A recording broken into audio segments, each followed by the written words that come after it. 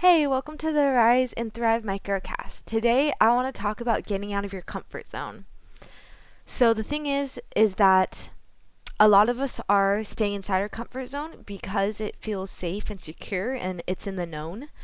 But the area of stepping out of our comfort zone maybe feels scary and it's uncertain. So a lot of us just decide to stay in our comfort zone. And getting out of your comfort zone could be something like maybe leaving a certain job or leaving a relationship, or maybe it's traveling more.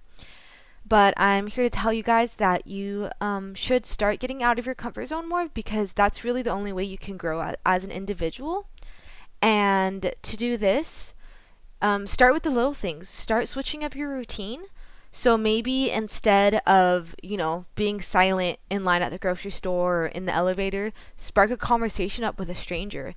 And even though it might feel a little bit uncomfortable internally, do it because then you'll realize that the more little things that you can do on a day to day basis, the more you'll realize that there's really nothing to be scared of when it comes to getting out of your comfort zone.